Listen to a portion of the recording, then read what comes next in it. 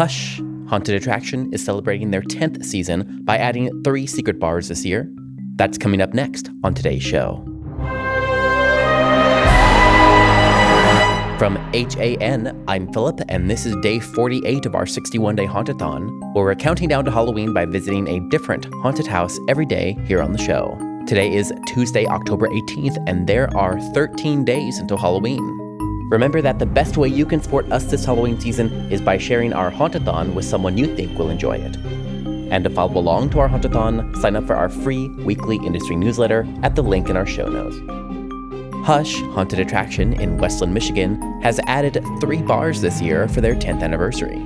2 of the bars are actually hidden within the maze itself, and 1 is outside next to the queue line. Today, we'll learn about the design and logistics of the bars from founder Cody Bailey. Here's Cody. I'm Cody Bailey, the founder and owner of Hush Haunted Attraction in Westland, Michigan. Hush Haunted Attraction is a large indoor haunted house located in Michigan. First, you're going to begin in downtown Hush Falls, which is kind of a New Orleans feeling downtown street area, and then you're going to make your way through 3 themed attractions. The sewers beneath Hush Falls, which also have a temple aspect this year, the New Orleans style above ground cemetery, and the Victorian Gothic mansion. Our main haunted house is 3 different zones, but it's a linear walkthrough. It takes roughly 20 to 35 minutes to do that. If you have the bar pass, it can take a little bit longer. So for 2022, which is our 10th season in operation, inside the attractions, we did some new scenes, mainly in the first zone, which is the Cambodian style with a little bit of other influence temple. Yeah. We also did some other new scenes in the mansion that would, bedrooms and other various things as well. So there's several different new areas this year. And let's talk about the bars. You have 3 bars here, 2 that are hidden within the attraction itself and 1 that's outside. And the bars are a new themed experience that you've never tried before. And that was kind of the big thing for this year. It's also a big factor in the renovations you did as well, right? Yes. Yeah. So for this year we added on the new secret bar program, which, as you just mentioned, there's 3 different bars, 2 of which are hidden within the attraction walkthrough. First one's kind of up in that New Orleans Hush Falls queue area.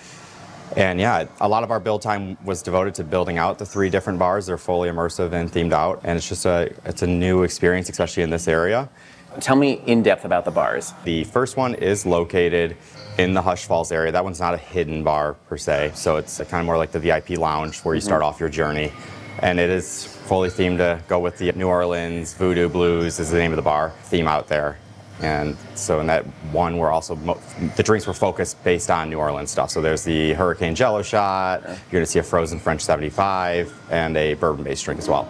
So then your next stop is going to be after the first zone, the first themed attraction area, which is that underneath the city temple section, and that's going to be called Base Camp. So you actually enter that one through a large crate, like the archaeologists were packing out the artifacts from the temple, and then you kind of begin your journey through that bar, which that one's a lot different than the first one and the third one, because you stop off, grab your drink, and then you have to go on a little walkthrough, and then you go over to the actual encampment with the tents and artifacts and other stuff as well there.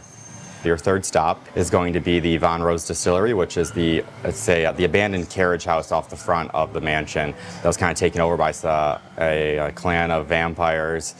So you're going to have some interesting drinks there, especially one in there is going to have this one-button flower rim on it that's going to numb your mouth. You're going to have a bunch of other crazy things that happen, but it also changes the entire drink experience as well. Yeah.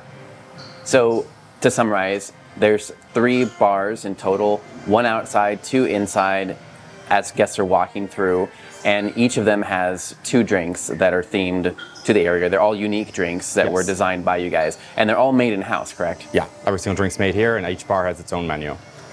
Each bar has different design elements to it, right? In the first bar, it's the VIP area. You can look out at the queue line. Yeah. Right? The second bar has the exploratory nature to that. So we talk a little bit about that. Yeah, so like you said, the first one, there's various areas where you get to, the people in the bar are able to look out at the queue line, but also people in the queue line that didn't get access into the bars, either via the bar creep pass or getting a token gifted to them, get to see in there and kind of maybe be jealous that they're not in there and hopefully entice them to come back and try it out next time. So that's probably the unique part about that bar. Your next one at Base Camp is that it's more of an exploration, which kind of plays into the whole theme of that bar anyways. So you're gonna kind of just go on a journey, stop off at the bar, head through like the captain's cabin and then head over to the tents and see all the different artifacts that have been collected from the dig site. And the third one has some windows in it where you can actually see out into the cemetery attraction, which is the second themed area, and watch guests be scared, as well as scare them yourself by triggering some air cannons and some other effects as well. So you're kind of experimenting with the 3 different versions, basically. Yeah. One where it's outside the queue, so guests can sit in the Voodoo Blues bar longer. Yes. Because it's not in the middle of your throughput, so they can sit in there longer and they can still see people. And the second one, of course, it's a little bit tighter in terms of throughput because it's in the middle of the maze, but it's broken up. There's an exploratory nature to it. You know, there's scenic and whatnot guests do. And the third one, of course, it's experimenting with the window and letting guests see into the maze. Yeah, exactly. 100%. When did you start, and what was the most important guest impact for you? We really wanted to see where we had the spaces that were somewhat available without taking away from the attraction too much to use, but also their location. So for this first year, since it's something completely new for Michigan, having to find bars hidden inside an attraction, we wanted to put them at those transition points between the themes, just so it kind of helped.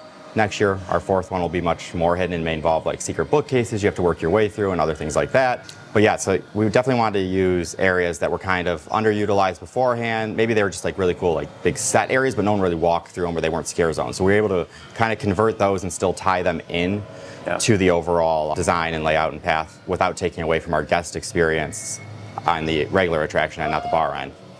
And let's talk about the logistics a little bit. The guests can purchase a bar creep pass when they're buying their tickets or when they get here.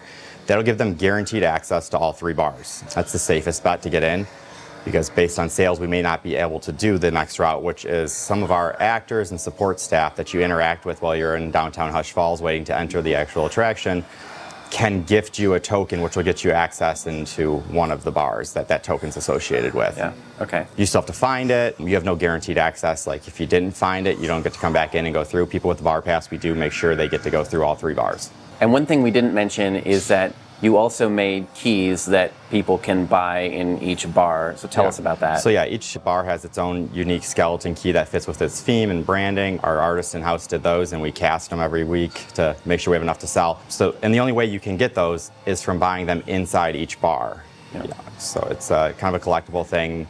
Voodoo Blues, which is the first stop, is going to have a cool skeleton-looking dude on the front, and then it goes down into a skeleton key. So that one's pretty...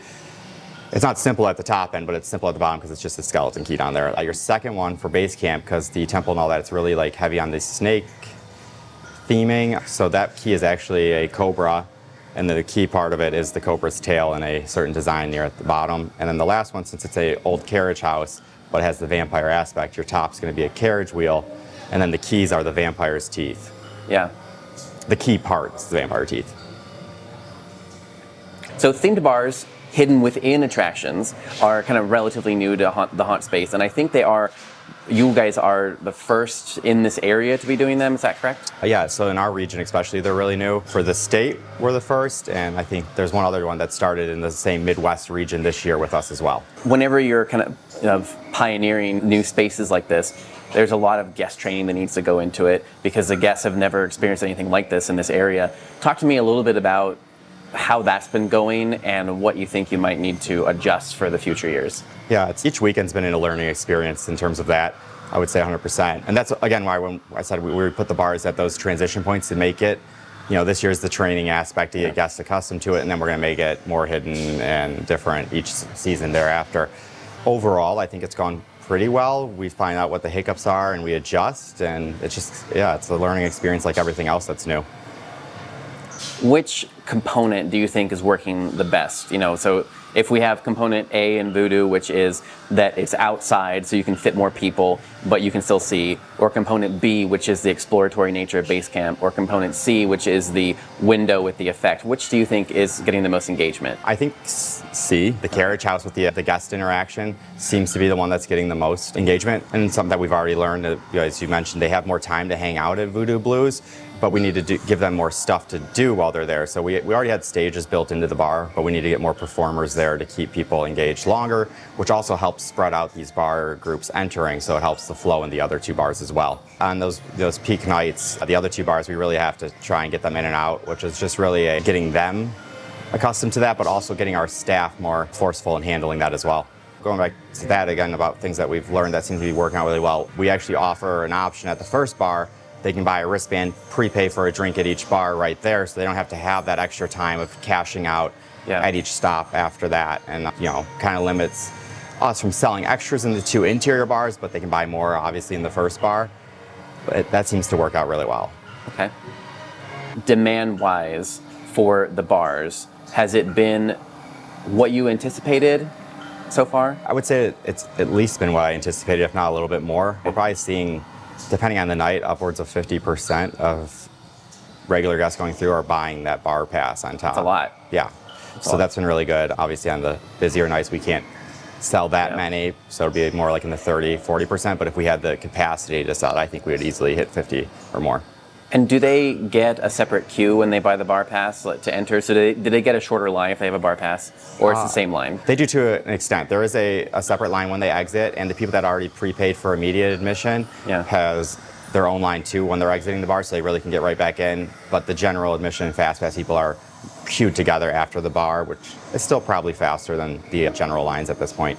Tell me what you have planned for next year, not just about the bars, but overall for the attraction. So, every year since we started this 10 seasons ago now, we've always done significant additions in terms of sets inside the attraction. We'll do that again next year. We'll do some just for Valentine's Day too. And then also we're going to add another bar next year, maybe a fifth. As the season goes on and we're reaching that halfway point about now, we're noticing sales are up, not just because of bars, it's attendance in general, plus that additional per guest spending, which is really the goal. I mean, just like Disney or Universal, they're focused on how you can spend more money while you're at this, their locations. And that's what we're seeing with the bar pass, but also additional things with that, which are the souvenir photos they can get at the end, the special keys, and other merchandise. So we're seeing significant increases across the board in all of that, on top of the bars. Today's episode was produced and edited by me, Philip Hernandez, with post-production by David Swope and original music composed by Chris Thomas. We're counting down to Halloween with daily podcasts, videos, and events in our 61-day Hauntathon. Follow along at the link in our show notes. Our Hauntathon is made possible through generous support from Gantom Lighting and Controls. Gantom illuminates attractions worldwide with the world's smallest intelligent spotlights. See what you're missing with a free demo. Sign up at gantom.com/demo. That's gantom.com/demo. Our Hauntathon team includes Daryl Plunkey, Emily Louise Rua, Megan Spells, Gavin Burns, and Omni Adventures. Our partners for this year's Hauntathon include Sharp Productions, HorrorBuzz.com, ScareTrack, TheScareFactor.com, and Haunt Topic Radio. The best way you can support us this Halloween season is by sharing our Hauntathon with someone you think will enjoy it. And to follow along to our Hauntathon, sign up for our weekly newsletter at hauntedattractionnetwork.com. We'll catch you back here tomorrow and every day until Halloween. This is a Haunted Attraction Network production.